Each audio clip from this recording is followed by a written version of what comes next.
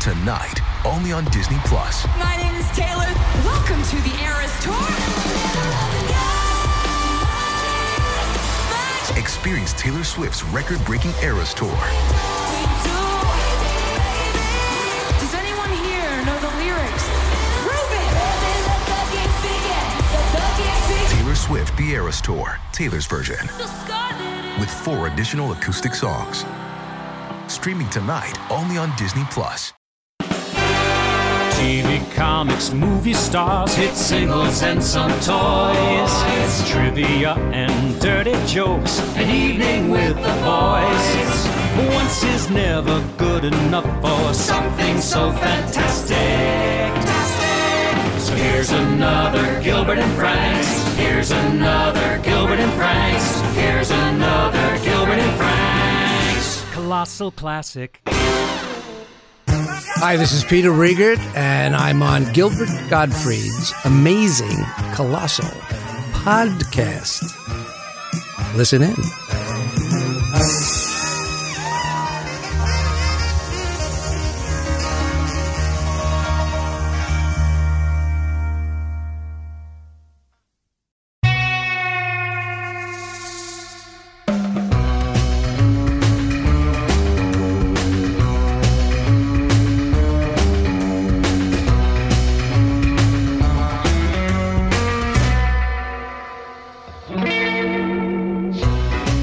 This is Gilbert Gottfried, and this is Gilbert Gottfried's amazing colossal podcast with my co-host Frank Santopadre, and we're once again recording at Nutmeg with our engineer Frank Verderosa. Our guest this week is a producer, actor, songwriter, activist, TV personality, and one of the most prolific and sought-after comedy writers in the history of the entertainment business. As a performer, you've seen him in movies like Mahogany, The Morning After, You Don't Mess with the Zohan. You don't mess with the title. and The Aristocrats. Yes! I'm familiar with that one. As well as hit TV shows such as The Nanny, The Simpsons, The Martin Short Show, RuPaul's Drag Race, Hollywood Squares, another one I think I've caught, as well as the Broadway production of Hairspray in the role of Edna Turnblad. As a writer, he's contributed to dozens of specials and award shows, including Comic Relief, the Primetime Emmy Awards, the Tony Awards, the People's Choice Awards, and the American Comedy Awards, as well as an impressive 23 Academy Award telecasts. He's also taken home 6 Emmy Awards himself for his writing. But wait, there's more. He's also wrote some of the most iconic, for lack of another word, variety shows and specials of the 1970s, including The Donnie and Marie Show, The Brady Bunch Variety Hour, The Paul Lynde Halloween Special, and last, but definitely not least, the Star Wars Holiday Special. A religious experience. In a career spanning 5 decades, he's written jokes, songs, and special material for such artists as Cher, Carol Burnett, Billy Crystal, Steve Martin, Nathan Lane, Lily Tomlin, and, of course, his longtime friend and muse, Bette Midler. He's even had the honor of working with beloved entertainer Gilbert Gottfried. Please welcome to the show an artist of many talents and a man who delights in the fact that he once got Marie Osmond to sing Don't Let the Sun Go Down on Me. Our pal Bruce Vilanch. And the Mormons have never recovered. Bruce is so sharp, he knows the jokes that are coming in the intro before they come. He's never seen it. To anyone who will listen. He's like 6 seconds ahead of the jokes in his intro. I actually just told somebody that story the other night about how that happened. Marie? Marie story. And It was the Mormon censors who are really the worst. They're worse than the network censors. Elders? The elders. Yeah. The network censor has nothing to do. She's counting the strobe lights to see if it's going to put epileptics into seizures. The Mormon censors are saying, oh, no, you mentioned coffee. Oh, God, no, you mentioned tea. They couldn't say caffeine. Oh, you couldn't say caffeine. Everybody had a milk break on the Donnie and Marie show. Right. And so it was, every lyric that came along, they censored. And I kept bringing in songs for Marie to do, and they'd say, oh, she can't sing that. That's just too, it was an Ira Gershwin song called Treat Me Rough. And they said, oh, no, it's too salacious about getting knocked around by your lovers. And so Ira Gershwin wrote a new lyric for her, and they said, no, it's still too much. And I couldn't. I said, Ira Gershwin, the Ira Gershwin is, right. Oh, well, it doesn't matter. It's just she can't possibly do it. So then I brought in Comin' from the Rain, which was I love that. My friend Melissa Manchester and Carol Sager had just written. And they said, it's about a woman who accepts her husband when he philanders. I don't know where they got that from. From that lyric. It's just a lover song. Yeah, right. Yeah. And they said that she couldn't possibly do it. So out of desperation, I brought in Don't Let the Sun Go Down on Me. That they loved.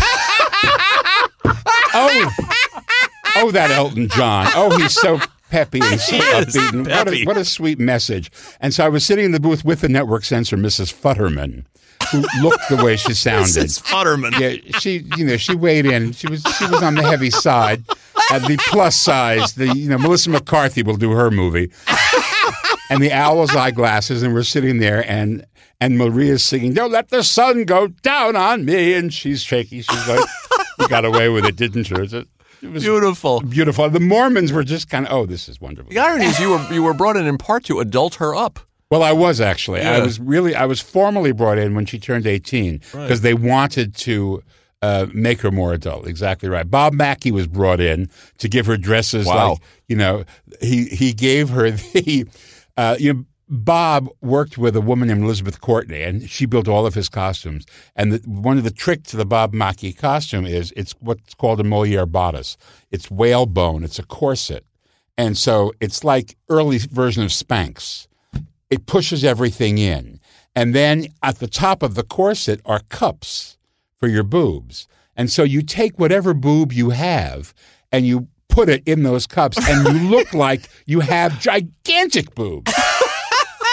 And so we did that for everybody. So people who were really not known for their boobs, suddenly, oh my God, she's bodacious. Look at her. And that was part of, they wanted that for Marie. They wanted her to have that thing. These same Mormons who would not let her sing Ira Gershwin, Treat Me Right. I wrote her talk show, the morning talk show she did with Donnie, the syndicated show. And I found her to be a bit randy. Oh, well, now she has 8 kids. Yeah. And, we all went to her wedding. We all flew to Utah to the wedding because it happened while she married the basketball player. I remember. And we got there and we discovered that we couldn't go inside because we were all Jews. Oh, God. Jeez. Because they kept hiring Jews because in variety television in those days, the more Jews in the room, the funnier the show. So there was a whole passel of Jews had flown up, and we all were in the courtyard of the Mormon Tabernacle sitting on lawn furniture listening to the thing there while the Mormons were in the tabernacle. Incredible. Yeah. So then she really got Donnie too. Once they were freed of being Mormon kids, he was a prankster, and she was a little on the handsy side. Yes, right. So how did you find out, and when did you find out that Jews weren't allowed in the Mormon tabernacle? That was the day.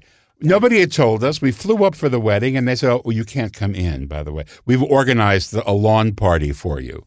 And we sat out there, and Art Fisher was the director of the show, and he was a big Jew, and he was in love with Marie. I mean, I think first of all, I think he wanted to marry her, and they said under no circumstances, could you possibly go near this girl, and they married her off to the basketball coach, the basketball player. He was a star like BYU, And then they had kids, and then she took the unprecedented step of getting divorced. I remember. You just don't do. And then years later, she came back to him finally after a bunch of other adventures. But so we figured, okay, we'll kind of respect. I'd always said that we all had to respect each other's religions. I mean, at the very beginning, Mother Osmond, Olive, who looked a bit like Mrs. Futterman, actually. Olive Osmond came into my office, and I was, drinking a Bloody Mary, and it was the 70s, and I was on the phone with my drug dealer looking up. I had the physician's desk reference, so he could mention a drug, and I could look it up right there. And she came in, and she looked, and she said, smoking and drinking, and your body is a temple. She said, how can you desecrate your body this way? And I looked at her and I said, mixing meat with milk, you heathen. Toy! And she abruptly left, and hilarious. I thought, that's it, I'm done here. But no, they figured we need the Jews. Got to have Jews. Comedy. Can't have comedy without Jews. The Jews. So we're not getting rid of him. But it was like that. It was at that point, it was like, okay, literally, you go to your church and I go to mine, and I won't mock yours if you won't mock mine. And we would just cheerfully mock each other's. Wow. And there's a famous Vilanch story that Donny Osmond, when he was about 5 or something, said to you, "Oh, you look like a big Muppet." It was the first day on the show. Yes. He came into my office to meet me, and he looked at me, and I had a huge beard and a lot of hair. I was very Unabomber in my look. And I was larger than I am now. And behind it, there wasn't a desk that fit. They had to go down to KTLA and get the news anchor desk and bring it up from my desk. So I was a formidable presence, but fluffy, and kind of squishy and cute. And he came in and looked at me and he said, "You look just like a Muppet." And I said, "It's the funniest thing. Jim Henson had his hand up my ass not 10 minutes ago." I think I said fist up my ass. And there was this pause, this long pause, and he started giggling, and also doing what turned out to be the moonwalk, backing out of the office while giggling. And I thought, okay, I'm done here. I always thought I was done there. I thought I'd never survive. And then he decided I was okay. I was one of them. I wasn't one of them. I was one of them. I was like an ally because he was always looking for people who would enable him to get out from under the family, because the family was completely suffocating. I mean, these kids had only known the family, and when I say the family, I mean everything: religion, family, business, show business. All was one great big ball of wax that was the Osmond empire, and those kids were a part of it, and there was no escaping. They lived together, and they worked together, and they did everything as a unit. And so anybody who could spring him from that for an hour to go get his face sanded, was the ally. Mm-hmm. And Marie was like that too, except she had to fight her way in because they didn't want her to be. She was supposed to be a good Mormon housewife, and they had 14 kids, one of them a girl, and they didn't want her to do it. They were promoting Jimmy. I remember Jimmy, who was at the time. They said, "Isn't he wonderful?" I would Little say, Jimmy Osmond. I said, "Yeah, he looks like they let the air out of Wayne Newton." Yeah. That was then. Subsequently I got friendly with him. He became a TV producer, and I was in a TV movie that he produced. No kidding. Yeah, I played Santa's elf. It's called It Nearly Wasn't Christmas. How nice you've both played elves. Charles Durning was Santa Claus, and I was the elf on steroids. I was all little people. All the other elves were little people. We shot the whole thing in, guess where? Utah! Where Jimmy Osmond built a studio in Orem, Utah. And the Jews flew up. A plane load of Jews would fly up every week to do the show. What was Durning like, as long as you've mentioned? Durning was somebody we love to talk about on this show. He was hysterical, and he was a great raconteur, and he was a wonderful actor and very naturalistic, and was not one of these actors who who spent a lot of time on process. If he did, it was privately. He got to the set and he was just kind of ready to go. I mean, and we'd rehearse it, and then right before we would do the take, he'd say, "Is that how you're going to do it in the take? The way you did it in the rehearsal?" And I wasn't sure if he was saying you wanted to make sure, or he didn't like what I did in the rehearsal. Because at that point they said, "And action!" So we would play this. So this was just his, Right. Right. Was he busting balls? Oh, no. No, he was serious. Great. There was a girl, a child actress in the thing. She was local, which by local in Utah means they brought her in from Denver because they were cheaper than flying her in from. So, and she was good, but she was like a bratty kid. And we were driving home from the set the first day that she worked, and he said, I met her this morning, and I thought, what a cute little kid. And now I've worked with her all day, and it's Faye Dunaway. Wow. Jeez. So he I mean, that was, he absolutely brooked no trout. We love character actors on the show. We love to talk about people like him and Jack Warden and who Gilbert's worked with. You never worked with Durning, Gilbert. I know. I would have loved. Oh, he was. He had great. We also had war stories. He had literal war stories. Oh, I know. Yes. I know. But he fought in the war and he killed people, and he carried this tremendous guilt around. That's what we heard. Because he said everybody who I killed was a kid. He said they were like teenage soldiers by the time I got over there, and they were fighting the last stand. And he said it was heartbreaking because I would be close enough to actually shoot them. And I had to. It was him or me. And since it was always a kid, I knew he would shoot me. So I had to shoot him first.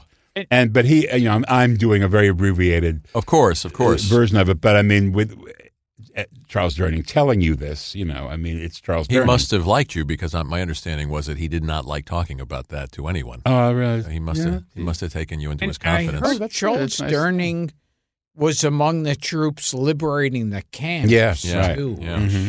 He was. When did you guys meet? Do you remember meeting for the first time?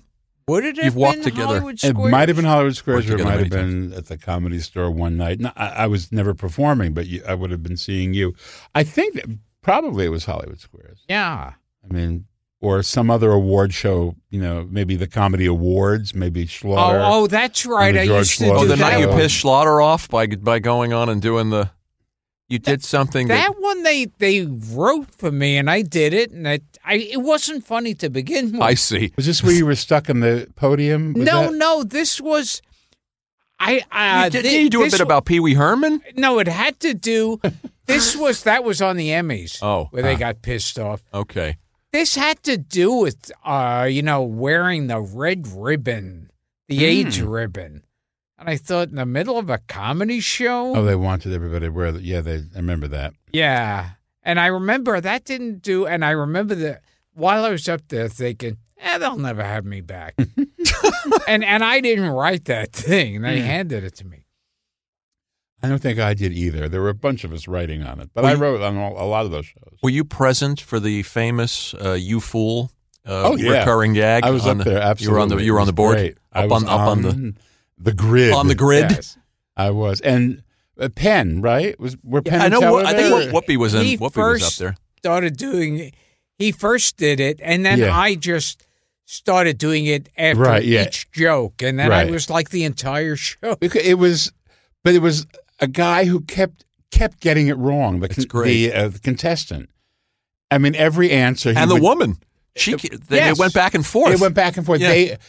Everyone, and we were bluffing them every time. Yes. And they went for it every time. Yes. And so it was, you fool. Yeah. It was so obvious. Yeah. But yes, I was. I don't know that she actually called on me, but in Hollywood Squares, like they call on you if you're strategically where they need to be. I mean, some people they would never call on, and they only will call on them if they have to use it to win or block. So Yeah, and I think with that show, I was the only one left. They had to get through me. yeah. And that's right. So it was like I was the Right. entire show. And they kept missing, and so the next one would have to go to him again. Yeah. So it was like 6 jokes in a row or something Yeah. like that. Yeah. It's a legendary one, at least among us, among aficionados of the square. Mm-hmm. It's funny. Growing up, I would watch Hollywood Squares, and I always liked it, and I always laughed. But I remember growing up thinking, "Oh, this has got to be the bottom of everyone's career, doing Hollywood." And then when they offered it to me, I had so much fun on that show. It was great. Well, it was on 14 years the first time, and it was a network show. And I think by the end, it had become, I think a lot of people thought that's what it was. And then it came back in the 80s for 5 years. Yeah. And then our version That was the John Davidson version? John Davidson and Joan Rivers and Wayland and Madden. I really remember that. And then our version came back, which was like, with Whoopi, it was sort of like star loaded. And the idea was that she would attract big names. And to a degree she did. I mean, a lot of people use it as a vehicle to promote stuff. And did you audition to host the show? I did. Yeah. Yes, I actually did. She suggested I host the show, and they all said, "Oh, well, she's nuts, but we can't piss her off this early in the game." I could see so that. They auditioned me, and and there I was with all these other hosty types. Right. And this one's for the win, Louise. And they said, "Well, we like your energy. We want to put you in a square." And I thought, I mean, my friends were producing the show, and so they liked me and they wanted me to be in the square. But I thought that King World, that owned the show, wanted me because I think they thought I might tame her. I might because they put me next to her so that she and I could chat, right, and have something going on camera and off camera. And of course, you can't tame that. I mean, we used to joke that they mistakenly. They didn't realize that she is basically a Jewish gay guy and I am basically a black woman. Ask anybody who has slept with me and you will know. And you worked with someone, Paul Lynde. Yeah, I worked with Paul. Now, he was a legendary Jew hater, wasn't he? Oh, yeah. Well, he was, Paul, on One Drink was wonderful, and on Two Drinks, he was the Wannsee Conference. He was the Luftwaffe High Command. Hilarious. He was, you lousy kike, how you fucked me over, you goddamn cunt. And the goal was to keep him on one drink and not to get the second glass of wine, because it was all, and the Jews were the cause of all of his troubles. And of course, he was surrounded by Jews. His managers were two Jews, incredible, Ray Katz and Sandy Gallen, and everybody significant in his life was Jews. But the other reason he was annoyed was he always felt that he was a big star and had made a lot of money, but he'd come up in New York with other people. Charlotte Ray. Well, yeah, but specifically, Woody Allen and Mel Brooks had become movie stars. Oh, I see what you mean. And Paul was always like the guy, Rock Hudson's psychiatrist. Right. Or the next door neighbor to Doris Day or someone like that. And basically, it started with Bye Bye Birdie, which was his biggest acting role. Where he played the harassed father, the suburban dad, and he never got to where they were, and it just pissed him off, and decided it's because they were Jews. And I kept saying to him, they write their own material, come up with stuff, and they make their movies. Yes, that's a good point. They are two filmmakers. And they generate their own stuff, and it's not because they're Jews; it's because they're brilliant and they're funny, and they have this other skill set that you don't have. Aside from the fact that Paul was a great flavor. I mean, he was exhibited best on the squares because he would come in, would do the one line, and get out. And it's hard to carry something when they gave him a sitcom. Oh, The Temperature's Rising. Yeah, well, that was the second one. Oh, right. Paul Lynde show, which had a huge first week. And the second week was half the first week because he didn't really carry. It's very hard for the antic character to be the central character in a sitcom because basically you have to have a cool character who is surrounded by colorful people. I mean, think Van Dyke, Mary Tyler Moore. Newhart. I mean, those are the things that work. It's rare that you get Archie Bunker. I mean, that was a magical combination. But Maude was too hot to last as a soul, the center of the thing. And Paul was just the wrong guy to be the centerpiece of a show. But great when you'd see him like as Uncle Arthur on Bewitched. Right. Exactly when he right. could come in steal scene. Yeah. So that never happened, and they bought him out and put him on Donnie and Marie as a regular at the salary he would have gotten had he been doing his own show. So he was making a ton of money. And then we would do specials, but they were special by the nature of it. And we would surround him with funny people, and so he wouldn't have to be on that much. We'd have Betty White and right. other people around him doing things. Florence Henderson. Florence, yeah, exactly. We had that Halloween show with everybody. I'm glad you got there because we're going to get there eventually. No, it was, and Kiss, and witches. He was a witch, and he didn't know who Kiss was. Margaret Hamilton is the Wicked Witch of the West. I was going to ask you about her. Witchy Poo. Billy Hayes. We had witches. We had Tim Conway. We had Roz Kelly, Pinky Tuscadero. Yes. We had we had about 12 guest stars on that show, so he was well protected. And who came first, Paul Lynde or Alice Ghostley? Well, everybody wondered. They came together, although probably not in the same room. They were both, I believe, in New Faces of 52, and Leonard Sillman discovered them both and put them in the show. And what I was too young to have seen it. And the movie, there's a movie of it, but you don't really get the flavor of them too much. You can't figure. The claim always was one of them imitated the other, and that they became the same person as it went along. But I never was sure who it was. The funniest of all is that Paul has been dead for 40 years. If he Has it been 40 already? 1981 or 82. Wow. If he thought that we would be talking about him, he would be stunned, because in his mind he hadn't made it. He hadn't done anything. He'd made money, but he hadn't become an icon. Yeah. That figure. And now he is. He would be absolutely amazed. Watching that Paul Lynde special, first of all, you're talking about the assortment of drugs.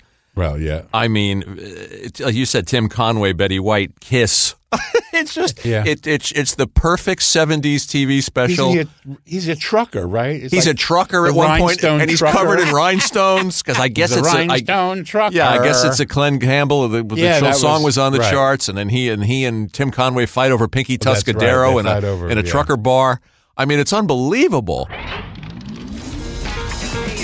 been watching you, Pinky. Oh, yeah, I've been watching you watching me talk, Paul. I bet I'm having a better time than you are. Oh, yeah? Do you think you could teach me to do that? I don't know. Give me a little whistle. That's too little. All right, I'll tell you what you do. All you gotta do is follow me everywhere. Shake it up, shake it down, move it in, move it round, disco, baby. Move it in, move it out, move it in and about, disco, baby. Shake it up, shake it down, move it in, move it round, disco, baby. Move it in, move it out, move it in and about, disco, baby. Shake it, baby, shake it, baby, shake your thing. Shake it, baby, shake it, baby, shake your thing. You got us grooving. We feel like moving. It's such a key thing. The Halloween day. I like that funky stuff. And he didn't know who Kiss was? Is that true? He didn't know who Kiss was. He didn't know who Kiss was. And Gilbert, you've seen it, yes? He didn't know, yes. He didn't know who Kiss was, but he was profoundly depressed when they brought over the president of their fan club, and that was Ringo's daughter. Oh, interesting. Way back then, and he knew who Ringo was, and he was kind of like, he has a daughter. She's old enough to do this. And that made him feel old. But at the time we were shooting the thing, he didn't know who anybody was really, except from Golden Age people.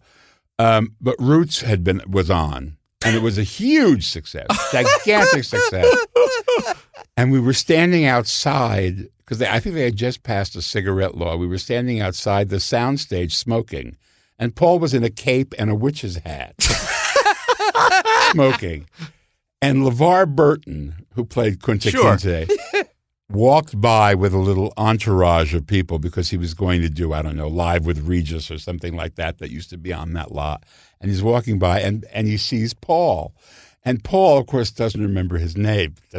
Just looks at him and goes, Ritz! And much to his credit, LeVar Burton just burst out laughing. What else can you do? Here's a guy in a wizard outfit. That voice. What was Margaret Hamilton like? She was adorable. Yeah. She was, at that point, a very old lesbiterian. Yes.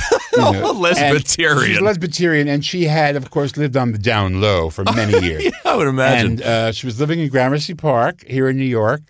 And she was pretty frail, and she didn't come out much, but she just couldn't resist the opportunity to do this thing, and with Billy Hayes, who she admired a lot. Right. And she thought it would be like her kind of swan song to just do The Wicked Witch of the West one more time. And she was just really funny, and of course, told all the stories, and everybody flocked to her and all that. But I did get a kick out of her because every now and again, there would some gorgeous girl would walk by and she would nudge me on the elbow. Get me her number, would you? I love it. But I'm sorry, she's dating Marjorie Main. Marjorie Main. Well, Marjorie Main was another lesbiterian. Yeah, I'm aware. Hey guys, everyone's away on summer vacation, but we still have to record those commercial breaks, so here's Gilbert knocking one out in his bathroom. I'm assuming.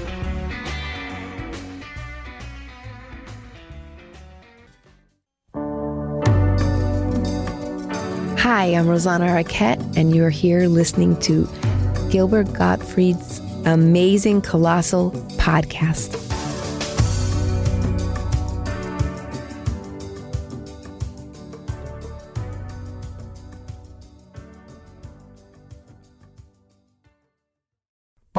Live from Nutmeg Post, we now return to Gilbert and Frank's amazing, colossal podcast. And you did that very surreal Star Wars holiday special. I did. We had Steve Binder in here, too. Steve Binder. Yeah. Well, he was called in. I know, he was the second guy. Yeah. It was... He's oddly proud of it, by the way. Well, we look, first of all, it was the 70s, so we were on everything, really, but skateboards. I mean, we could have been if we'd had any balance left from all the weed we smoked. But, I mean, if we had thought that 40 years later we'd be talking about it, we would have paid closer attention. I mean, it was, in the world of television, it was not unusual to do something insane just to get the audience's attention. Wayne Newton at SeaWorld. I mean... Did you write Wayne Newton at SeaWorld? I did. Yeah. Oh, jeez. Cole Porter in Paris, starring Connie Stevens. It was just who you want to hear sing Cole Porter in Paris. God. A great woman. I'm a friend of hers and I'm a fan. But, I mean, it was just... But that was the kind of show, Steve and Edie sing the Beatles. This was... Yeah. And so it wasn't so unusual. Sure. Because you would do this thing and it would have a theme and then you would load it up with stars. You were cross-promoting things like it was a CBS show. So it was full of Harvey Korman and originally Cher. But she'd had a little surgery and she couldn't do it. And so Diane Carroll, who fit into the costume. She's the fantasy. Was the fantasy sequence. Which, by the way, was the first. She was the fantasy of one of the Wookiees. Yes. And he was wearing a VR helmet, which George kind of came up with. And now they exist. Wow. A virtual reality helmet. And it would plug in and your fantasy would be realized. And she was his fantasy realized. I can't remember if it was Itchy or Lumpy. It was the grandpa. Oh, it was grandpa. Itchy. Lumpy was the kid. That's right. And Itchy had the fantasy. So it was the first interracial, interspecies romance on network television. Where is my NAACP Image Award? Yes. I ask you. We broke ground. It was a double header, not merely racial, but special. What did you describe the Wookiee language as? The sound of... Well, I said the Wookiees, they sound like fat people having orgasms. Right. Trust me, I know. That's my favorite. That was, hi, honey, I'm home. And the Wookiees, they had a strange description of what they looked like. I did, really? Well, there was one in particular, I think, that he's alluding to, that George Lucas referred to. One of them. Cunface was. Yeah, that's the one. Cunface was not a Wookiee. Cunface was an alien. Oh, okay. Okay. You don't want to call him by the wrong name. I made the same mistake. George had done. I have to explain that they're on their way home to the Wookiee planet. Chewbacca, and he's in the Millennium Falcon with Han Solo and Princess Leia and Luke Skywalker, and they stop off on the planet Tatooine, where the cantina. That's the cantina, and all these aliens are there. And George had shot the Empire, but it was editing it, and so he had a whole bunch of new aliens, but he didn't want to use them on the show, and he didn't want to build new aliens, so we used remainder aliens. We went to the alien warehouse and pulled out the aliens that had not made the cut in the first two movies. And they were all like Elmer's glue-all and Scotch tape, and those were the aliens. And one of them was like a huge vagina on your shoulders, and a kind of nondescript, a space captain outfit. And George has there's a vaginal leitmotif in those movies. In the Empire, there's a huge vagina that almost swallows Jabba the Hutt. Oh, yes. And Carrie's holding on like she's got handcuffs, and she almost goes. It's a big hole in the desert that looks like the third one. Big old Jedi. Big old vajayjay. And the prototype, I think, was this puppet, this head that we called him Cunface. And he made the cut. He was on our show because we just said, we can't. We have to. Even the censor let us use him. And then it was like he had to be there while B. Arthur. B was singing a song. Yeah, she wanted a song, right? B was Maud at the time, and she had come from Broadway, where she'd won the Tony for Mame as Vera Charles, and she had been the original Yenta the Matchmaker in Fiddler, and she wanted to sing. And she brought in a song that she wanted to sing, and it was the dark alien bar, and she decided that she was the kind of Brechtian bartender, the woman who runs the thing, and she was very Statue of Liberty, standing there with her beer stein, and she wanted to sing the Alabama song by Bertolt Brecht and Kurt Weill. Oh, show me the way to the next whiskey bar. Oh, no, that's why. Oh, and it ends with, I tell you I will die. I tell you I will die. And she said, this is my Brecht Weill number. And I said, it's your Weill Brecht number is what it is. But, very good. But we should, and we had to clear it with Bertolt Brecht's estate. And they said, what are you, nuts? You see, we wrote this so she should sing this thing on television with the alien, with the Cunface. So we had Ken and Mitzi Welch, who had written all of those Carol Burnett medleys. Sure, they're legends. And they wrote a piece of special material that was sort of homage to Brecht and Weill. And it was, I forget what the song was, but it was kind of, it also was a lot like Those Were the Days, my friend. Yeah, I didn't write it down, but. It was one of those kinds of songs. And so it was a bit more up than the Alabama song. And B sang it. And Cunface was part of the group behind her.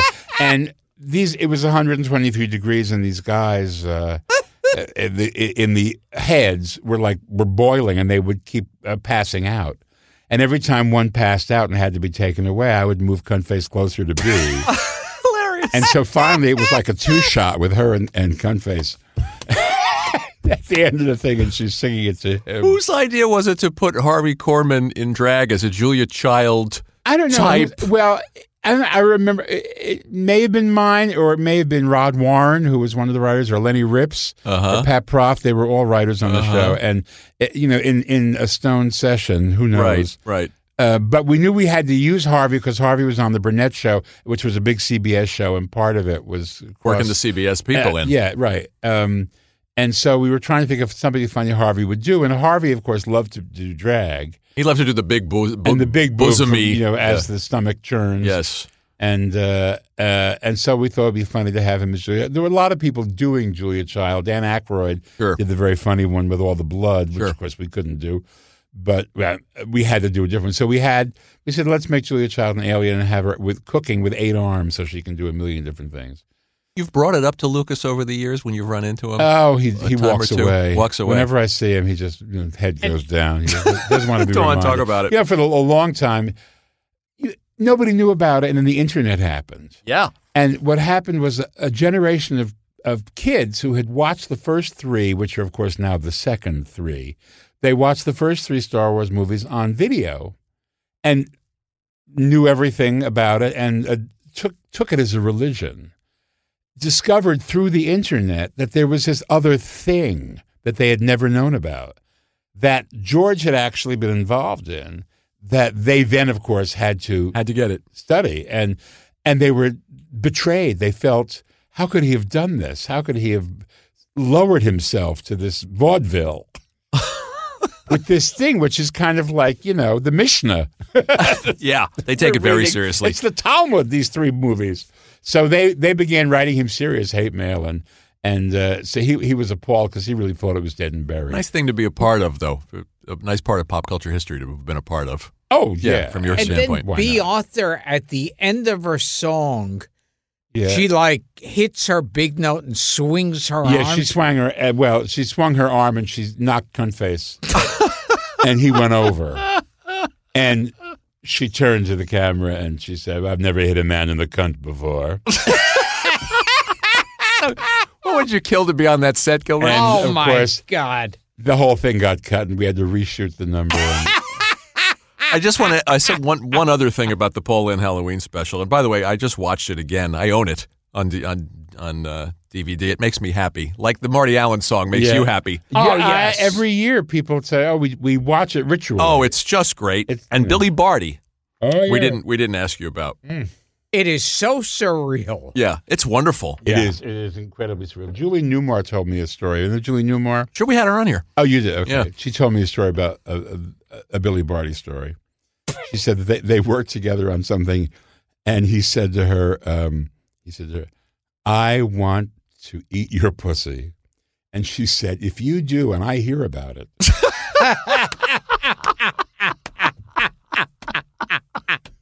Oh, God. And we've had many. We used to have Billy. We always had something that we would put in for the censor to cut out, and it was always Billy Barty walking over to some tall creature and saying, "I want to go up on you." Hilarious. And it was never failed. You worked on that show that I remember. I watched it recently and thought, this must be what hell looks like. And that was the Brady Bunch Hour. Variety Hour. Oh, actually, we had a lot of fun, but it was like Sid and Marty. What was it? That was Sid and Marty. Yeah, Sid and Marty Croft. Because I remember one of them that I watched. They were all in, of course, spandex. That was and costumes ugly by 70s standards. Oh God! And they did. And now we're going to do a tribute to disco. Always. They also did a disco number to end the Paul Lynde special. That's right. With Billy Barty. Right. And they sing like Staying Alive or something. It was very popular then. Yeah. But, at all the Sid and Marty shows, Earl Brown was a writer of special material who was actually quite brilliant. And he had a Christmas present for everybody, and it was a glass frame, and inside there was a feather and confetti and a balloon, and a little note that said "break in case of finale."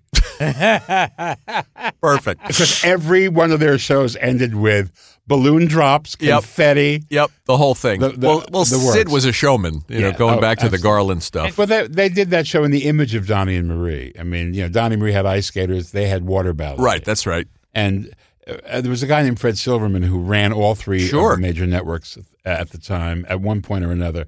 And he kind of came up with the idea of weird host couplings. And some of them, of course, were huge. Sonny and Cher, Tony Orlando and Dawn. Pink Lady and Jeff. Well, that was one of the disgraces. But he had a lot of them really worked. I mean, the very last variety show was Barbara Mandrell and the Mandrell Sisters, and that was a Silverman idea. And both Donnie and Marie and the Brady Bunch were he had originally wanted the Partridge Family. And both the Partridge Family and the Brady Bunch, which were like on in an hour together. Sure, Friday nights.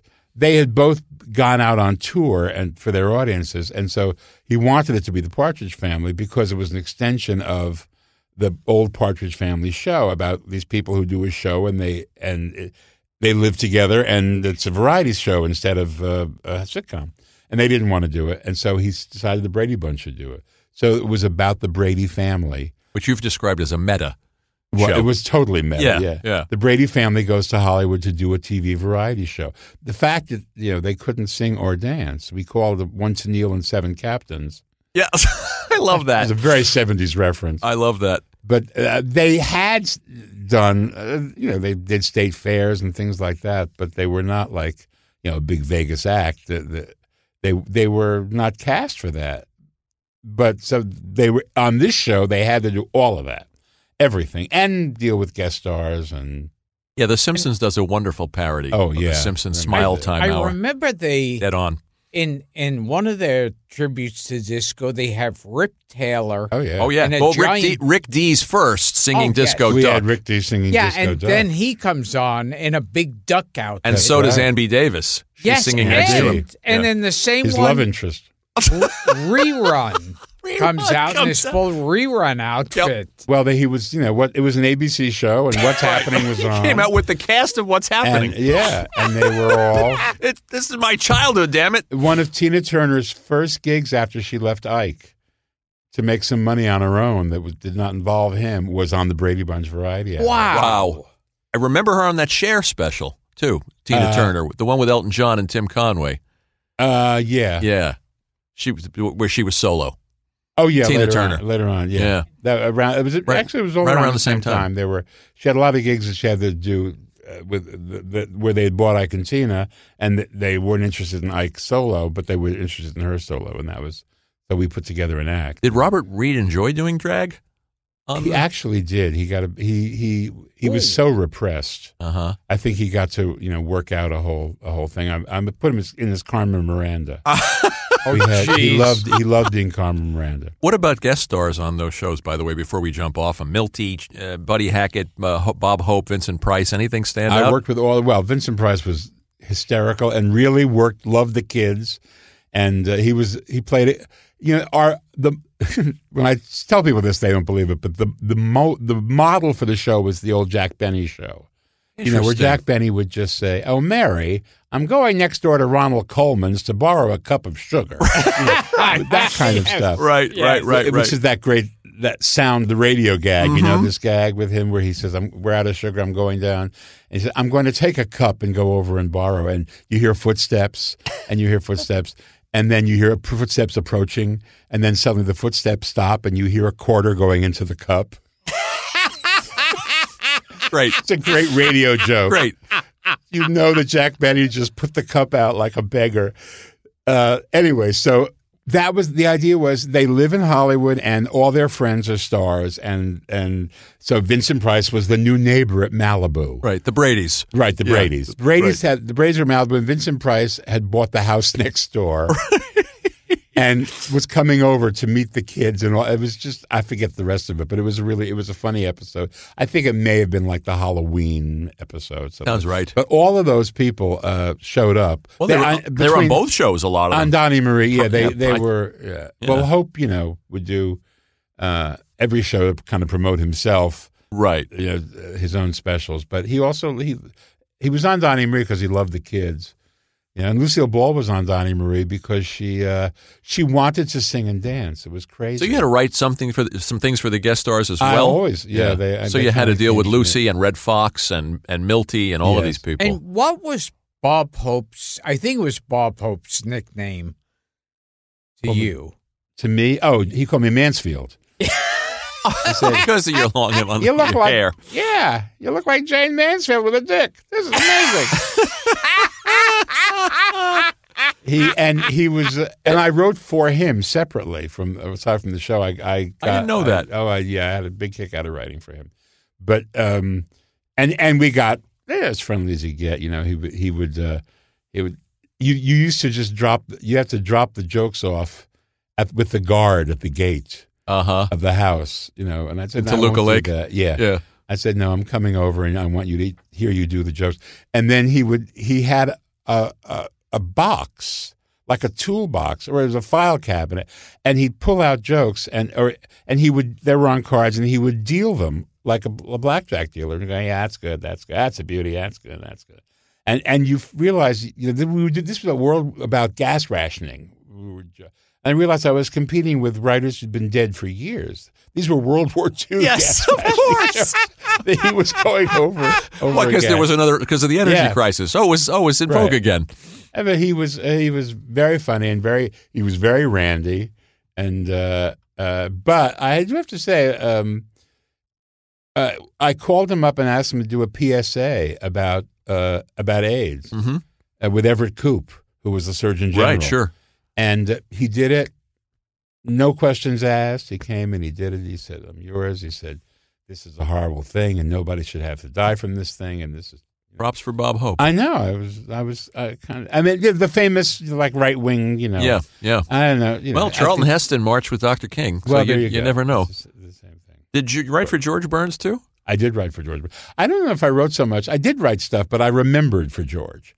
I mean, because he was still doing his act, and he would forget, and I was the archivist, you know. I would say, right. Well, he used to do this joke about, let's do that, yeah, and we'd put that in, and you know, we'd meet for breakfast, and then he would take a long nap.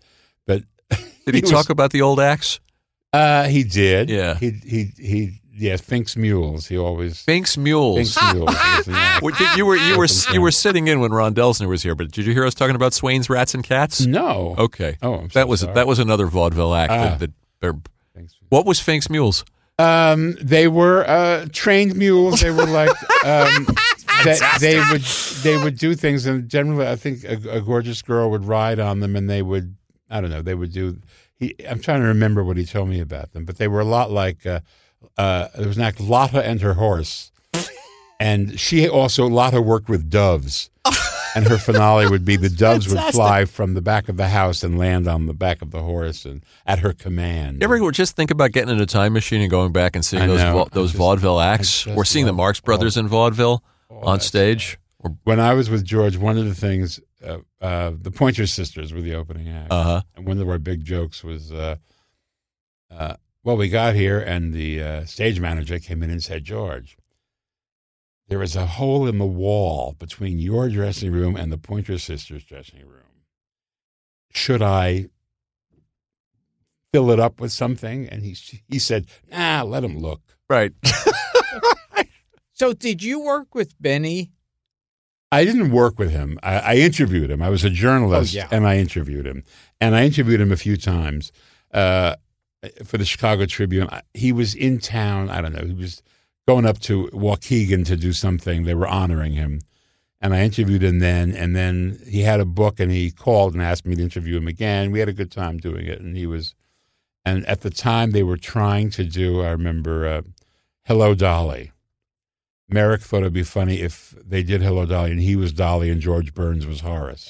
And they were going back and forth, and he said, Benny said, you know, I do it, except he won't show up. And I'll be standing there in a dress. And they tried to do the Sunshine Boys with Benny. They and did Burns. try to, He was too and sick. he had many stories about Burns and how Burns had screwed him over at various public appearances. Well, they shared that manager, right? Irving Fine, Keisha's father. Irving Fine, yeah. Sure. Yeah. They had many. He said he told a story about a fortune cookie dinner where everybody had to read their fortunes, and Burns had put all these fortunes in, and then like he gave Irene Dunn a fortune to read, saying, "I want a dwarf to eat my pussy." Irene Dunn gets up and very fast, "I want a dwarf to eat." He did that, and he did the thing he would always do he told me was when he would be at a party, and Jack would go to light a cigarette, and George would go, shh, shh, he's going to do the match bit. Oh, that's funny. Yeah, there was no match bit. That's funny. He was now with a cigarette and a lighter and a match, and everybody looking at him. And he was, of course, Jack Benny. What was he supposed to do? So he just said, and at some level, I hated him, but I loved him. I don't think people know this about you too. That you were a journalist and a film critic. It's and you were a they child made a model movie too. about me 20 years ago called Get Bruce. It's a good documentary. It's all in there, produced by Harvey Weinstein. Yeah, you were telling me Who outside. never touched me.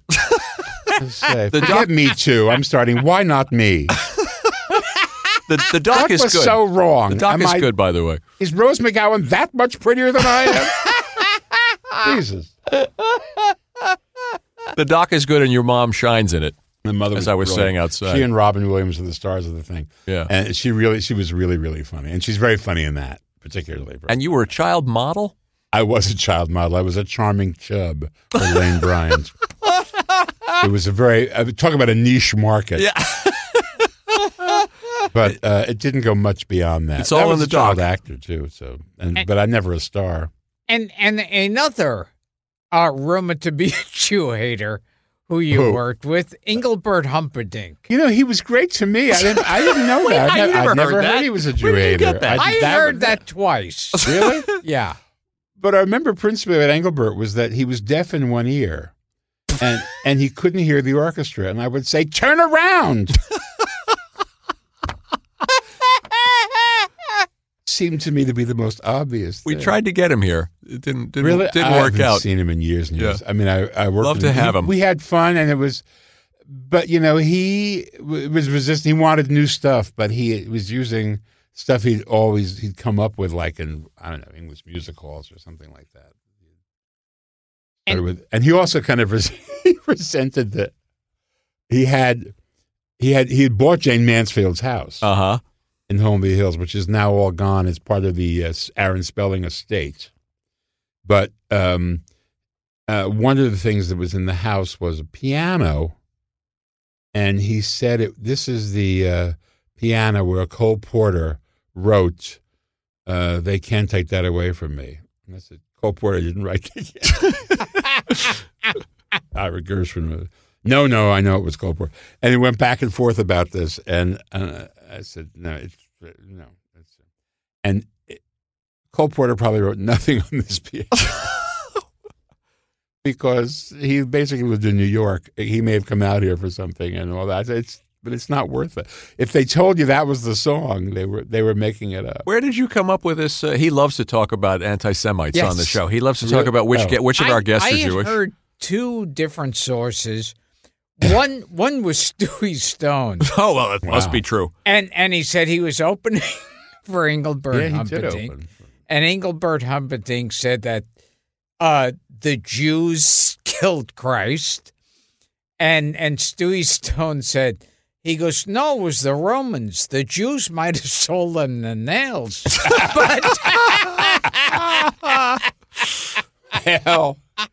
Did Red Fox say you were too dirty? No. Too dirty for what? No, give you jokes that were too dirty for him. Did he give them to you for someone else? He would. Oh yeah, he did. He did give me one that I gave to Beth that we turned into a Sophie Tucker joke. Okay. Oh God, I couldn't read my own card. Forgive me. Too dirty for Red Fox. No, it wasn't. Henny Youngman gave me stuff that he had gotten from Red Fox. Gotcha. And he said it was too dirty. I couldn't do it. And it was one of them was the one of the first Sophie Tucker jokes we did about. I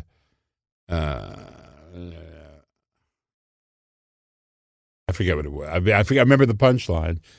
You've been munching grass for the last 10 minutes. It was something about in a I forget what it was, but. I wrote clean stuff for Red Fox. You did. That was what was funny. Yes, because Red Fox had this filthy act. Really filthy. And then he became a big TV star with Sanford and Son, and so he got all these huge bookings that he'd never had before. And he would go, and people would come with their families because they wanted to see Fred Sanford. And he would come out and say, "You got to wash your ass," that, and There's like people streaming up the aisle. And so we constructed this show where he would come out and do stuff, funny but not dirty. And then he would say, now I'm going to bring out the lovely Miss Lola Falama, and she's going to sing for you. And when she leaves, I'm going to come back, but it's not going to be Blue Fox. It's going to be Red Fox. It's going to be Blue Fox. So if you want to stay and hear that, you can just say, after he had done like 45 minutes. Yeah. And they would, stay and they would see Lola, and Lola would do like a half an hour, and then he would come back out and do the old material. And so everybody with kids would leave. But they felt they'd gotten a show, so they hadn't been shortchanged. Was he great live? Oh, he was hysterical. Yeah. Did you ever see him live, Gil? Red Fox? No. Boy, what I wouldn't have given. Is there a George Burns, before we move on from George Burns, is there a George Burns Pia Zadora story? Yeah, there is. I feel terrible telling it. You don't have to tell it. You don't have to tell it. I saw you tell it somewhere. I do it in my act sometimes, but I ran into her now. And okay. We won't put you on the spot. What about Jack Palance? Well, I only knew him from the Oscars. Yeah. And he won for City Slickers, and he came up and he did that. He did the one-arm push-ups to show. Yeah, sure. But what he did before was what people didn't realize was that Billy was the host, and he introduced Whoopi, and Whoopi came out and presented the award, and Jack won, and he came up, and his first thing he said was, Billy Crystal, I crap bigger than him. And then he started thanking Billy for putting him in the movie, and then said, they all think I'm an old guy, and he did the push-ups, and of course that became like iconic, and we were in the wings, and Billy said, well, we have to go with this. I mean, first of all, he said, I'm a piece of shit, and then he thanked me, and then he did these things, so it's hysterical. So we just kept cutting material that we were going to do, and we kept making jokes about what was going to happen to Jack, and it became a thing. We won an Emmy for it, and then the following year, he came back to present. So, and Billy was hosting again, so, we did a thing where he's dragging the Oscar, a pyramid, like, a huge. Oh, sure, I remember. He's dragging it. He's wearing a harness and bringing the whole thing on and all that. So, I mean, that's been my only experience with him. But I remember Billy telling me that he's really quite scary. We've had people tell us he's that. He's an actively scary guy. Yeah. And Billy tells a very funny story about Jack Palance going up to him on the first day and looking at him and saying, "Don't be nervous." And he was towering. I mean, he was towering. We've had people in here who said he was intimidating. Yeah. Oh, yeah. I think. And so when you see him in that picture with Joan Crawford, you realize it really is Godzilla versus the Smog Monster. Can you, just speaking of the Oscars, can you tell, and I know people always ask you which jokes never got on, and it's probably a cliched question at this point, but can you tell the off-color Sharon Stone joke? Yeah, but it got on, actually. It did? It was. Well, there was a theme. It was the Year of the Woman. Gil Cates, the producer of those shows, loved themes. And it was the Year of the Woman. And, but it wasn't a big year for women. And the joke we had was, oddly enough, the biggest part this year was Sharon Stone's. And she was not nominated, but she was there, of course, and they went to her, and she kind of. The problem was somebody, and I don't know who to credit, put together a really incredible clip package of women in film, and it was absolutely gorgeous and weepy. I mean, by the end of the thing, the audience was like in tears, and Billy followed that. I see. So it was the placement. It was the placement. That was the problem. It was the placement that got it, and we all felt mortified. And there was no time to change it. And he was, I think he just said, "I'll just go ahead and see." And he did it. So, but it wasn't, it wasn't an obscene thing. We did have many years ago when Richard Gere was going to present, and it was after the gerbil incident. And we were going to introduce him as Richard Gere was going to present, and his original presenter was Fievel from An American Tale. but Fievel backed out. Hell of a joke. And Billy was watching. Billy said, well, Richard was sitting in the audience, and there was a camera on him, and so he wondered, why is there a camera on me? Because I'm not nominated, and I'm not. And so Billy said, look at him. He's going to have a heart attack. I can't do it to him. I just can't do it. So we cut it. I also heard you say this is funny too. Maybe this was in the doc where you're talking about everybody that got a Life Achievement Award died. So Doris Day turned it down every year? Doris turns it down every single year. Right. So you get that, you die. Myrna Loy got it. Dead. Tell Gilbert the other story that's great is that you and Shaman are trying to do a musical number about JFK? We were, Billy did those film packages. The packages. Yeah. And they were all, it was title songs from the nominated movies. Gotcha. Of course, they had no title songs, but we would take another song and do a parody of it. And the hardest was JFK because nobody wanted to be associated with the movie because it was Oliver Stone and it was about Kennedy and all that. And so one of the ideas that we had was Trouble. You got trouble right here in Dallas, Texas, with a capital J and it rhymes with K. There's an F in between.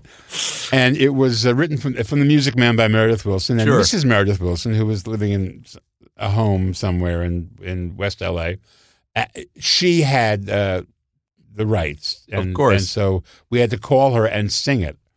Billy and Mark at the piano had to sing it over the phone to her. I love that story. And she said, very funny, boys. No way. That was that. Right. And finally, I mean, really, we had a lot of ideas. And one of the other things was we were working on this particular number when Maria Shriver showed up with her camera crew for her NBC show that she was doing. And she was doing a behind the scenes. And we said, Billy took her aside and said, we're doing the JFK section. Maybe you want to sit this out? She said, oh, no. She said, I'm a journalist. I can take it. So she came and recorded all of this stuff. And finally, when nobody would do it, Billy called Sammy Kahn, and he gave us 3 coins in the fountain. Oh, nice. 3 shots in the plaza. Right. FBI or Homer Simpson. That job is problem solving. It was, yes. Yeah. It was exactly. Yeah. I teased Gilbert with this over the phone. Is there a story about Joan Crawford and David Niven? Yes, there is a story. A story that David Niven Jr. told me. Or maybe it may have been David Niven when I interviewed him. Seems perfect for this show somehow. After we'd had some drinks. But the story was, after the book came out, Mommy Dearest, people started telling the Crawford stories that they'd never told. And a lot of them had to do with stuff she did when she was drunk, and which was a lot. And I knew her, Oh, you did know as her? A drinker. I was a favorite interviewer of hers when I was a journalist, and so I'd done several. She was always drunk in these interviews. And David Niven said that when he came to Hollywood, he was fixed up with her on a studio date, and they went out and. It was a terrible thunderstorm, and he took her home, and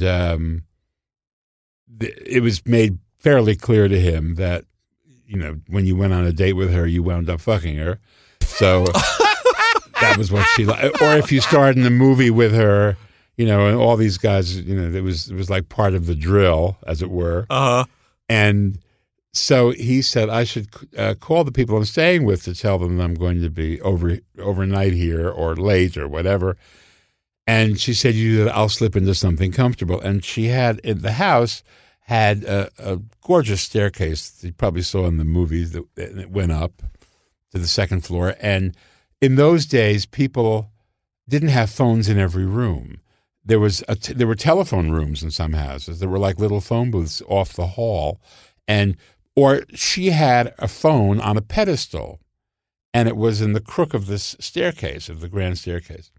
And so he went over to use the phone, and he's calling these people, and he's thinking, and it's like raining on him. And he said, oh, she must have a leak in the roof. I must tell her she has a leak in the roof.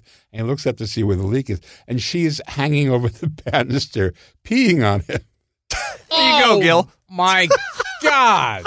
Whether deliberately or by accident. He never knew. He said because it was a good way to end the evening. He decided. This is my early Christmas gift for you, Gilbert. Peeing on David Niven? From how many feet above?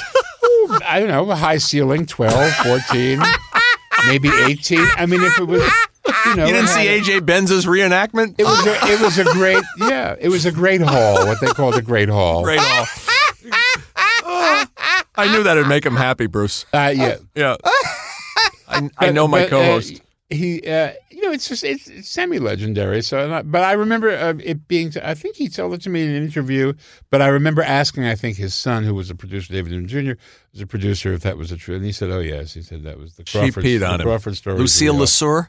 Lucille LeSueur. In this case, LeSueur. But she was. There were many. I mean, I collected for a while stories. About any more? Nothing as good as that. That's pretty good. Nothing as delicious. I mean, just all kind of crazy. That makes you believe that all the stuff that happened in the book, with chopping down the tree and harnessing the kids and making them clean the bathroom, all that stuff happened during what they call blackout drunk periods. But I mean, during drunk periods, because she would always start by being, fabulous and more. My mother used to play cards with Gertie Moskowitz, who lived down the hall from Crawford in the Imperial House up on the Upper East Side. And she said she left. They were playing cards. They used to play. Actually, they would play at night, and she left at night, late at night, like around midnight, and went to. And Crawford was in the hall at midnight vacuuming the hall because it was dirty. Wow! And she was like in Academy Awards outfit, to vacuum the hall, and she said she was completely plastered, but she said it was. So it's like you hear enough of those, and you think, I don't think the woman was lying a lot, when she wrote the book. Now, do you know, because it's connected? Do you know any Faye Dunaway stories? Oh, I know a bunch because we had the same agent and all that, but nothing like crazy. I mean, a couple of things like that when she was playing Maria Callas in L.A., they had a limo driver who said, "Yeah, we're having a pool to see how many telephones has she thrown at you." But it was stuff like that. I mean, I don't have anything, that's really Betty Davis. And I know. Well, I knew her. But I knew her after, towards the end. Not after. I knew her before the stroke, but she was just kind of colorful. I mean, she said I would joke with her. I was on the Midnight Special. I do like a politically correct thing. Burt Sugarman's Midnight Special. And we did. David Steinberg hosted the first one, and the other David Steinberg was a guest, and I was a guest, and a few other people, and he didn't come back the second week, and I wound up hosting it. And I hosted it for 2 years because people stopped doing live television. They would give you their video. They didn't want to come to the studio and do a performance, so they had to fill that time that they used to have with bands. Mm-hmm.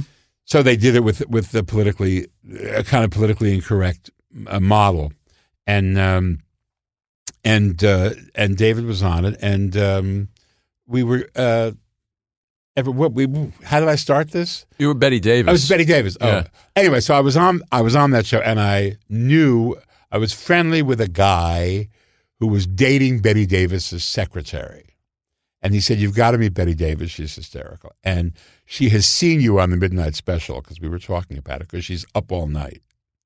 So we had dinner at Betty Davis's apartment, and very cool. And I came and she said, "Mr. Vilanch," with the cigarette, and she said, "I saw your television show. Wretched." I said, "Well, that was an early one. We've done more since." She said, "Well, it had nowhere to go but up." "And your hair. When you come in at the beginning of the day, you go to your hairdresser and you say, 'Fluff me.'"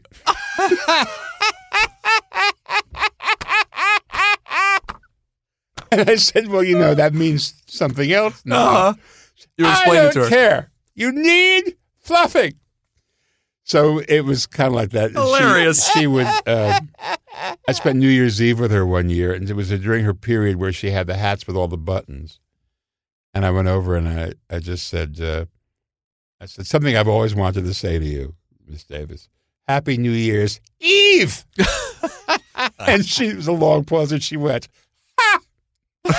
Nice job. I think one of the things I liked that Susan Sarandon did Betty Davis on that show was that Betty Davis would do Betty. She would pull out the Betty Davis character when she needed it. I see. But you could have a real conversation with her. I mean, and Sarandon did that on that show too. Crawford was always Crawford. She was always in character. I never caught her when she was, being offhand or anything like that. I was glad to see that show, that somebody was making, in this day and age, is making a show. Well, Ryan Murphy. Yeah, right. Robert Aldrich. Now he's resuscitated Vogue and yes. Ball culture and all that. And wasn't Joan Crawford in, stag films? Well, that was the story that she had done a picture with a donkey in Tijuana. Yeah. And there are a million versions of it on the internet that claim that that's it. But right. I don't know. Well, speaking of we never spoke. We will return to Gilbert Gottfried's Amazing Colossal podcast after this.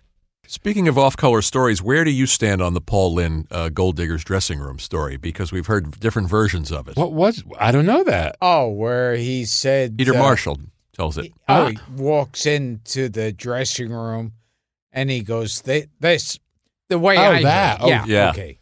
Well, that could be. I tell that story differently because I had a similar thing. Maybe he was repeating it. Do tell.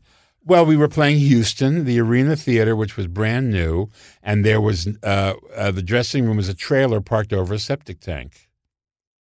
And this was his act we were doing, and with Roz Kelly and Mimi Hines and a bunch of people. And he was putting his makeup on, and he had one of his young nephews with him. This one was named Zach. They were all named Chad. One of his nephews. Yeah, Chad and Dash and things like that. They all looked faintly Hitler Youth, and he was putting his makeup on, and I walked in, and he said, "Harold, this trailer smells like a cunt." I think. Is that the same story? That's the same story, yes. But now it's very interesting because there are several versions of it. Yeah. But he actually said, now, whether it may not have been the first time he said it, he may have said, I came in and here's a chance. Because it really did stink to high heaven. Peter Marshall says it happened to him in the Gold Digger's dressing room. Well, I wouldn't be surprised. Yeah, I mean, I using the same. Because I remember we talked about the Rockettes dressing room smelling like a sushi bar. And you wrote quips for him for Hollywood's for the old Hollywood Squares. Well, we were doing Donnie and Marie. And he would at those days they would do squares at night because that's when people were available rather than ask them to do it on the weekend. And so they would do 3 shows one night and 2 shows another night. And he was leaving ABC going to NBC to shoot it. And he said, "Come with me to squares. I haven't got shit." And we would go and went through the questions and wrote some jokes. And I would do that periodically for him. And that was towards the end of. Well, it was the end of Squares. I mean, it was the late 70s. But so I did write I wrote Donnie and Marie stuff for him, and then I wrote some Squares stuff for him. I think it's fun to know that he would have gotten a kick out of people talking about him. Oh, all these, as you said, 40 years later. Absolutely, he would have just been completely stunned. Yeah. Gil, did you meet him? Never met him. You never met Paul Lynde? No. You met Vincent Price? I met Vincent Price twice, and he also lost a part to Billy Barty, which he likes to dine out on. Yeah. Do you have anything else for Bruce? I lost a part to Nell Carter. Did you? I did. I seriously did. It was as you might expect. I love it. It was a fantasy. We're going a different way. What way is that? Nell Carter. Oh, it was a ghost. It was a strange ectoplasmic spirit and a pilot that never happened. It was. Okay, as we wrap, Bruce, I got a couple here. We already talked about Wayne Newton at SeaWorld, which I must get my hands on. And Las Vegas, an All-Star 75th anniversary special. Yeah, I did that. Did you work with the Rat Pack? Did you work with Dean and Jerry and Sinatra? They were on it. They were all on it. It was a George Slaughter production, yes. And they were all, was Frank on it? Well, on the IMDb, maybe it was clips. Tom Jones, Rickles, Shecky, even Gallagher. They were all there. And Dean was on. Dean and Sammy were on it. I remember that. Yeah. It was great. It was at the convention center, and it was, it was one of those bogus things, a high concept show. Right. To get a whole bunch of guys on the thing. But everybody kind of came in and did their thing and went out. It wasn't, nobody hung out. Mm-hmm. I would love to say that, we were in Vegas. It was all that kind of stuff. Okay, I got one of three wild cards for you, and you can pick. You can tell us about being in Ice Pirates. Ooh, that's another epic up there with Star Wars. Or you can talk about writing. You said you like to say you've written for every combination of Sonny and Cher. Yes, that's true, including Sonny's comedy review. Brilliant, which I will never forget. Which was opposite Cher. The Sonny, well, not opposite, but at the same time each had individual shows, and then they went back to do. To work together because they hadn't had, or he hadn't had success, or there was something. I mean, I forget what the timeline was, but he had his own show, and I used to joke that he was on ABC because it takes a village. Oh no, this is if TV is the global village, and he's the global village idiot. He tried so hard. He did.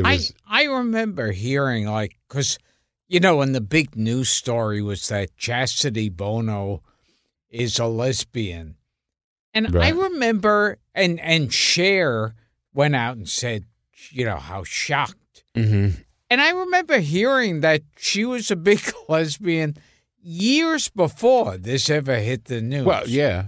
I mean, she was a tomboy, and she was a very butch girl. But she was, at the time, a rock and roller. She was not a successful rock and roller. No. But she was very much in the Melissa Etheridge vein. She wasn't heavy. She was in the Melissa Etheridge vein of rock singers. It just didn't take. And then she decided to come out and kind of give up the performing career, and she went to work for GLAAD as their communications person and all that. And so I think probably Cher was, I don't know, how can I say? I mean, she's the mother, and she probably knew, but must have been a weird childhood for her. Yeah. Oh, yeah. It was very. Yeah, it was very, because she was. I mean, here she is with the mother who's a mannequin and carried out on stage too as a prop. They made yes, it a big deal. That used to be scary. Yeah, she was adorable. She was cute, but she was never comfortable in that role. And but Cher did a very funny thing after that. Some years later, she did a couple of big gay fundraisers, and she said, "I'm doing this to make amends to my daughter." She said, because when she told me she was a lesbian, I did a very un-Cher thing, and I regret it. It was not a Cher reaction. And it was bizarre because she was talking about Cher in the third person. The third person, right. But Cher the there character. Really is no third person. I mean, Cher is Cher. She's Cher dressed up, and she's Cher, in mufti, if that's what I want to say.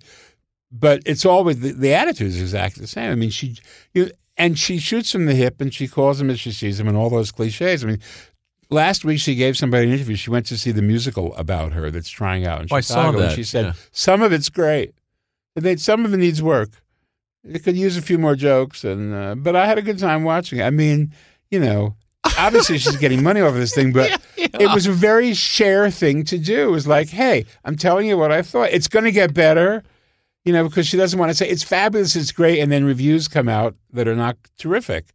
So it will get there, I'm sure, but it's just, I thought it was interesting. We had one of the Hudson brothers on. We had Mark Hudson, who's a lot of fun. And he is. He had a story that Cher used to hold auditions for her next boyfriend? In the house. Oh, that's good. While he was in the house. Oh. Yeah. While was he one of the... I guess they had a dalliance, but I think they were more friends than anything.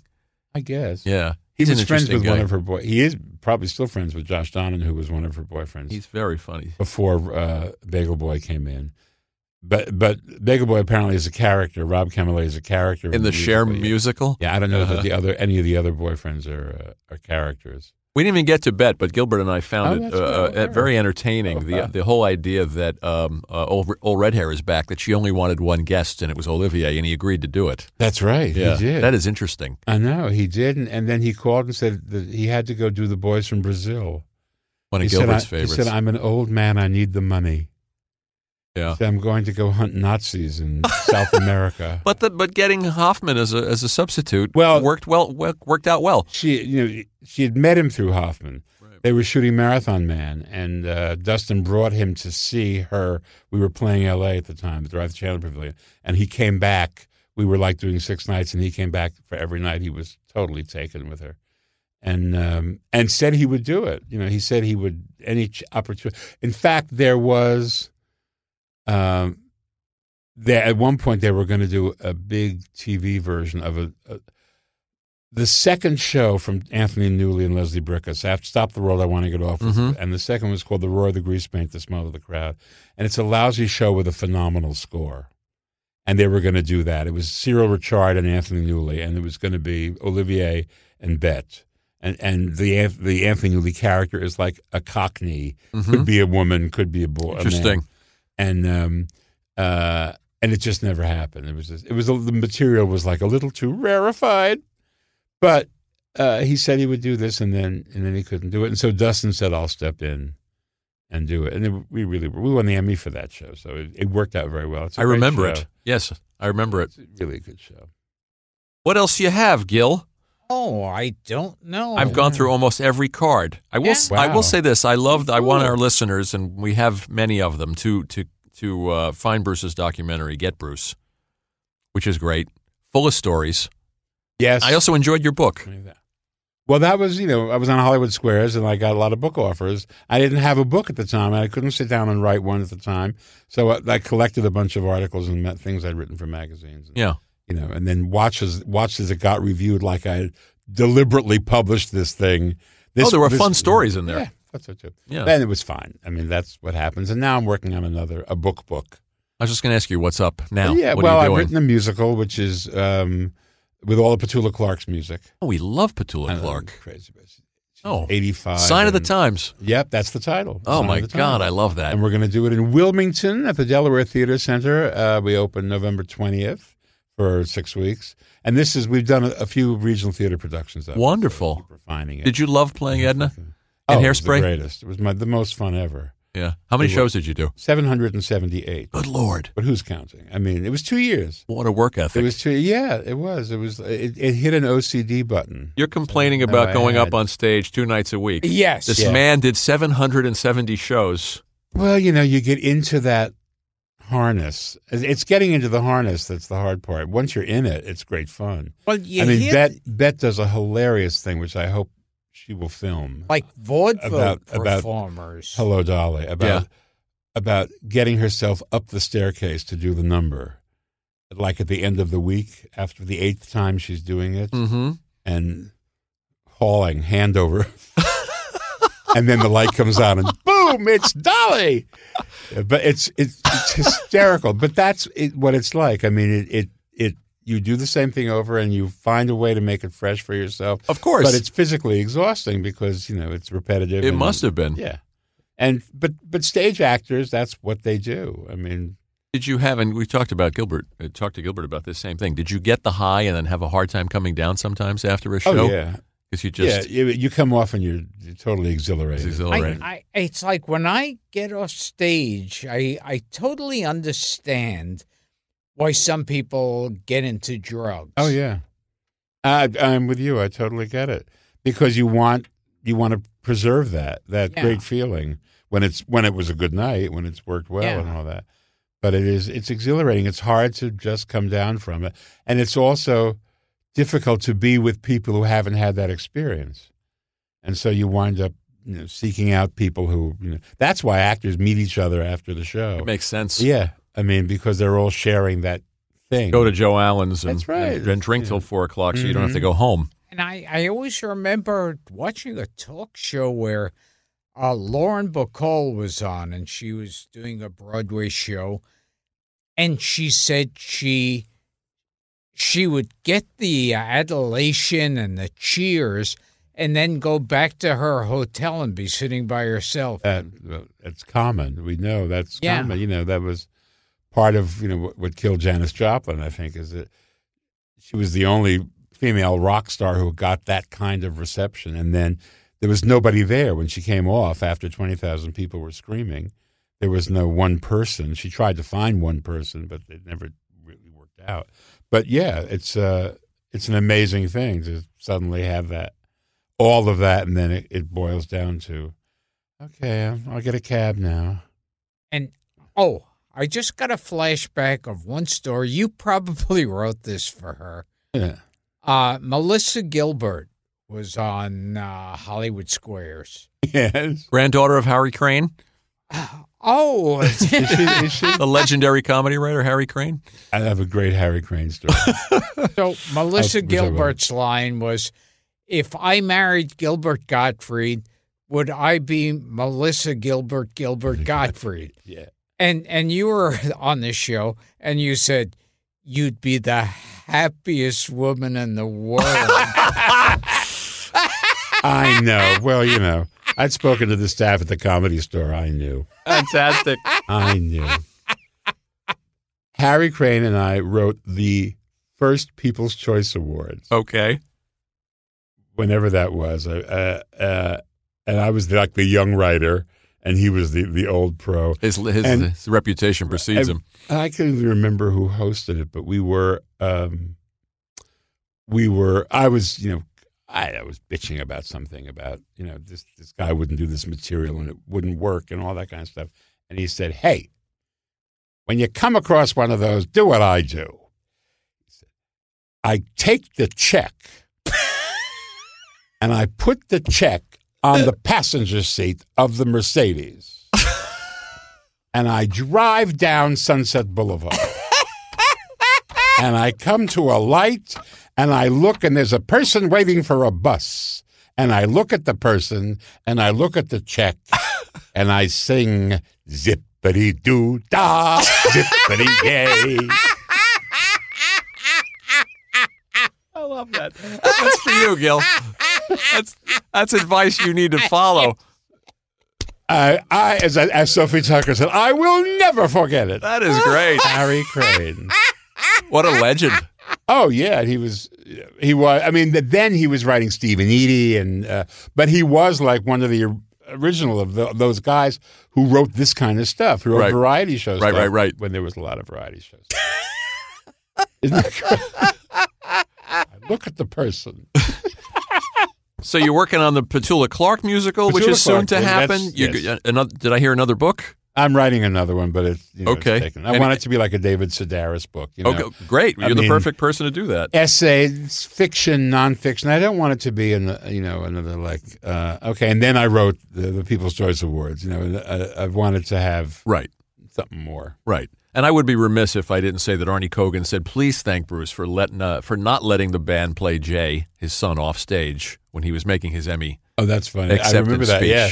That you were in the control room saying, let him talk. No, you can't. This is Jay Kogan. Yeah, and he appreciates that. What did he win? Was he a Simpsons? What did he was winning for Frasier. Oh, for Frasier. Well, yeah. Yeah. And we did a Father's Day show with Jay and Arnie. And they were a lot of fun. There's so much crossover here. We had Jay and Arnie, and he was Donnie and Marie, and then we had Sid and Marty, and they said say hello to Bruce, and now you're here to give a different perspective on those shows. One day do a whole chart. A flow chart of our guests. I think, yeah. When you do 200 some odd of these, it's funny how everybody intersects. Beyond 6 degrees, they're all. You all kind of bleed into each other. And this one's purely for Gilbert. Okay. And you don't have to tell it if you don't want to, but is there a Tallulah Bankhead story? Oh, there are several, but yeah. but this is a gift for Gilbert. I hardly tell it because I have to explain who she was. Not well, to our this listeners audience, know. But if I do it on stage, but I was in a summer stock with her. I was in a production of a play called Murder on the Rocks, sometimes called The House on the Rocks, and it was it was kind of a ridiculous sort of melodrama, and I was playing the butler, and I was very young, and I was like 14, and I had a deep voice and all that, but they were casting on the cheap. And we toured all of these. Wherever there were nice young men who sold antiques, we played. Mostly barn theaters on Cape Cod. And they were kind of ecstatic. And it's a long story, but we played, as I recall, it was the Tappan Zee Playhouse up the river. And it was a star. There was always a star in whatever the production was. And Helen Hayes lived at Nyack, where the theater was. And Tallulah did not care for Helen Hayes. And we never were sure, when you would talk to Tallulah, you couldn't quite make out what she was saying. You'd say, this is lovely. And you'd say, it's the weather. And I'd say, we thought you might go say, Helen Hayes. So you just say, okay, ixnay on the Ellen Hay. But talking to her was like talking to your dog, and your dog is kind of going, tilts its head, kind of gleaming what you're saying, tilting its head. And so we would learn not to tread too heavily. And they kept trying to get her to go up to meet Helen, and finally on the last day she relented, and she went up and she had a bite between shows with Helen.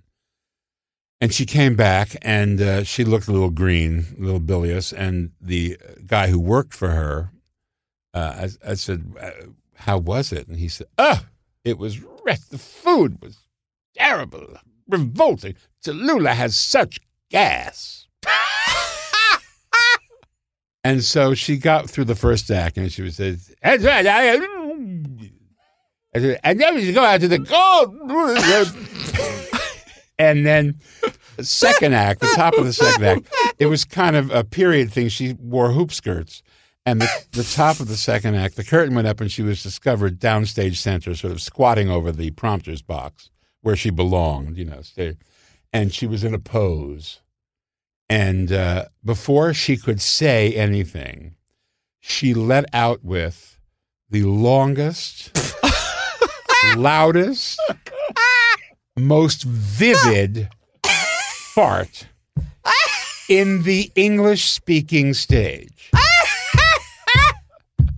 Her skirt billowed up. The air turned blue in her vicinity. He enjoys this. And the audience began they all heard it. I mean, well, we could hear it. I was in the third floor, and I heard it on the PA. Oh, my God, she cut the cheese. We ran downstairs. What's she going to do?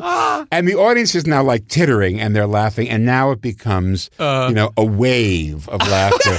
And it's now it's hysterical. Now they're, oh, my God, she cut the cheese. Can you believe it? She farts, man. And she just stands there, just majestically, Spartan in her bravery. And it all dies down, and she's now alone, and she just turns very grandly and says, that one was for Helen. Fantastic. You've got to write another book. She was quite she was quite, yeah. The other joke that she said, she would tell me famous stories about her, and then stuff that was true and all that. But there was I was reading the paper, and on the train between one of these places and the other, and it said 6 out of every one. Wait, what is it? 1 out of every 7 Americans is carrying a weapon, and is carrying a gun. And she looked at this and said, you know what this means, don't you, darling? One of the Lennon sisters is packing a rod. That's a fantastic line. She must have been hilarious. She was very funny. But she was also drunk a lot. But at that point, she wasn't around too much longer after that. It's funny we talk about this flow chart of names. You are a link to so much classic Hollywood. I mean, how many people knew Tallulah Bankhead and Betty Davis and Joan Crawford and interacted? Well, people, somebody said, "How old are you?" And I said, "Well, you're not that old. I was very young when I worked with them. They were very old. Yes, I was or they weren't that very old, but they were at the end of their careers, the end of their lives." Old or not, but so it was that kind of confluence. Not many people have worked with Tallulah Bankhead and Gallagher. It's true. Although you wouldn't have done badly with Tarp around Tallulah. At a certain point, it could get messy. Gilbert will not soon get over that Joan Crawford, David Niven story. Boy, Bruce. Wow, that is a great one. I want to hear it back. Yeah. Now I'll hear from David Niven Jr. I didn't mean it. Let this man go home. Okay. All right. Thank you for coming here. Thank you. And doing this. God, it's true. When I was on Hollywood Squares with you, those were like the jobs that I didn't consider jobs. Yeah. Yeah. Sure, because they were fun. They were just fun, and it was a party. Yeah. It was, Whoopi tells me all the time how much fun you guys had, and I'm had a great time. so envious. It was a day, you showed up in the morning and there was breakfast and then we did 3 shows and there was a big elaborate Wolfgang Puck catered lunch and then 2 shows and lots of wine and we were out by 4, but it was just fun and you'd be up there and really nobody could really act up because if they did, there were like 8 other people going, "Girl, pull it together." Roseanne pulled some shit on it. I forget. She was having an attitude, and Pamela Anderson, I don't know, had a reduction or an enhancement or something, and she was in pain. and Anna Nicole Smith, I remember, was also kind of out of it.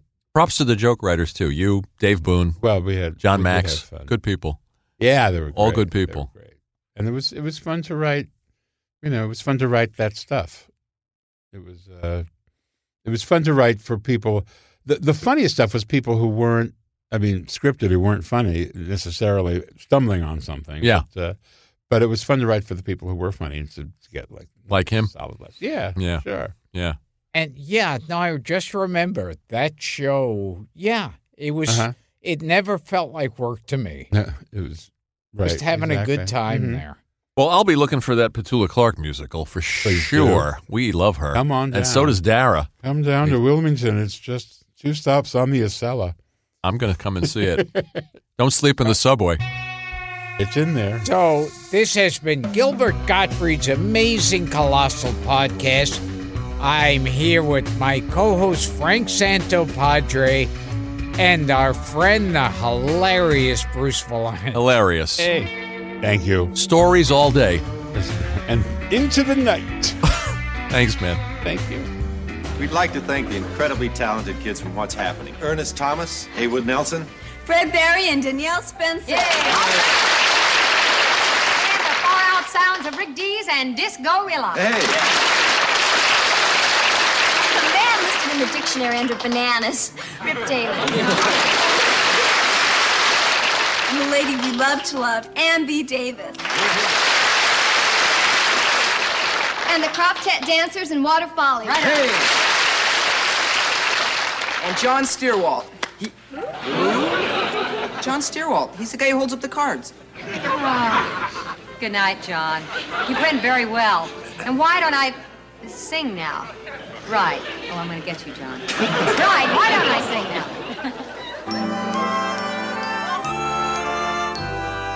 There's nowhere in the world that I would rather be than with you, my love. And there's nothing in the world that I would rather see than your smile, my love. For united we stand, divided we fall.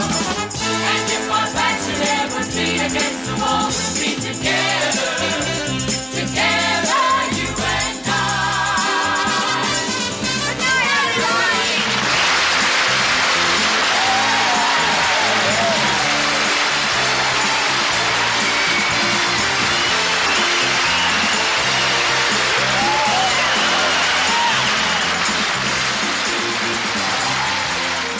Also appearing in tonight's show were Patty Maloney, Mike Kagan, Bruce Vilanch, and the characters from the world of Sid and Marty Krofft.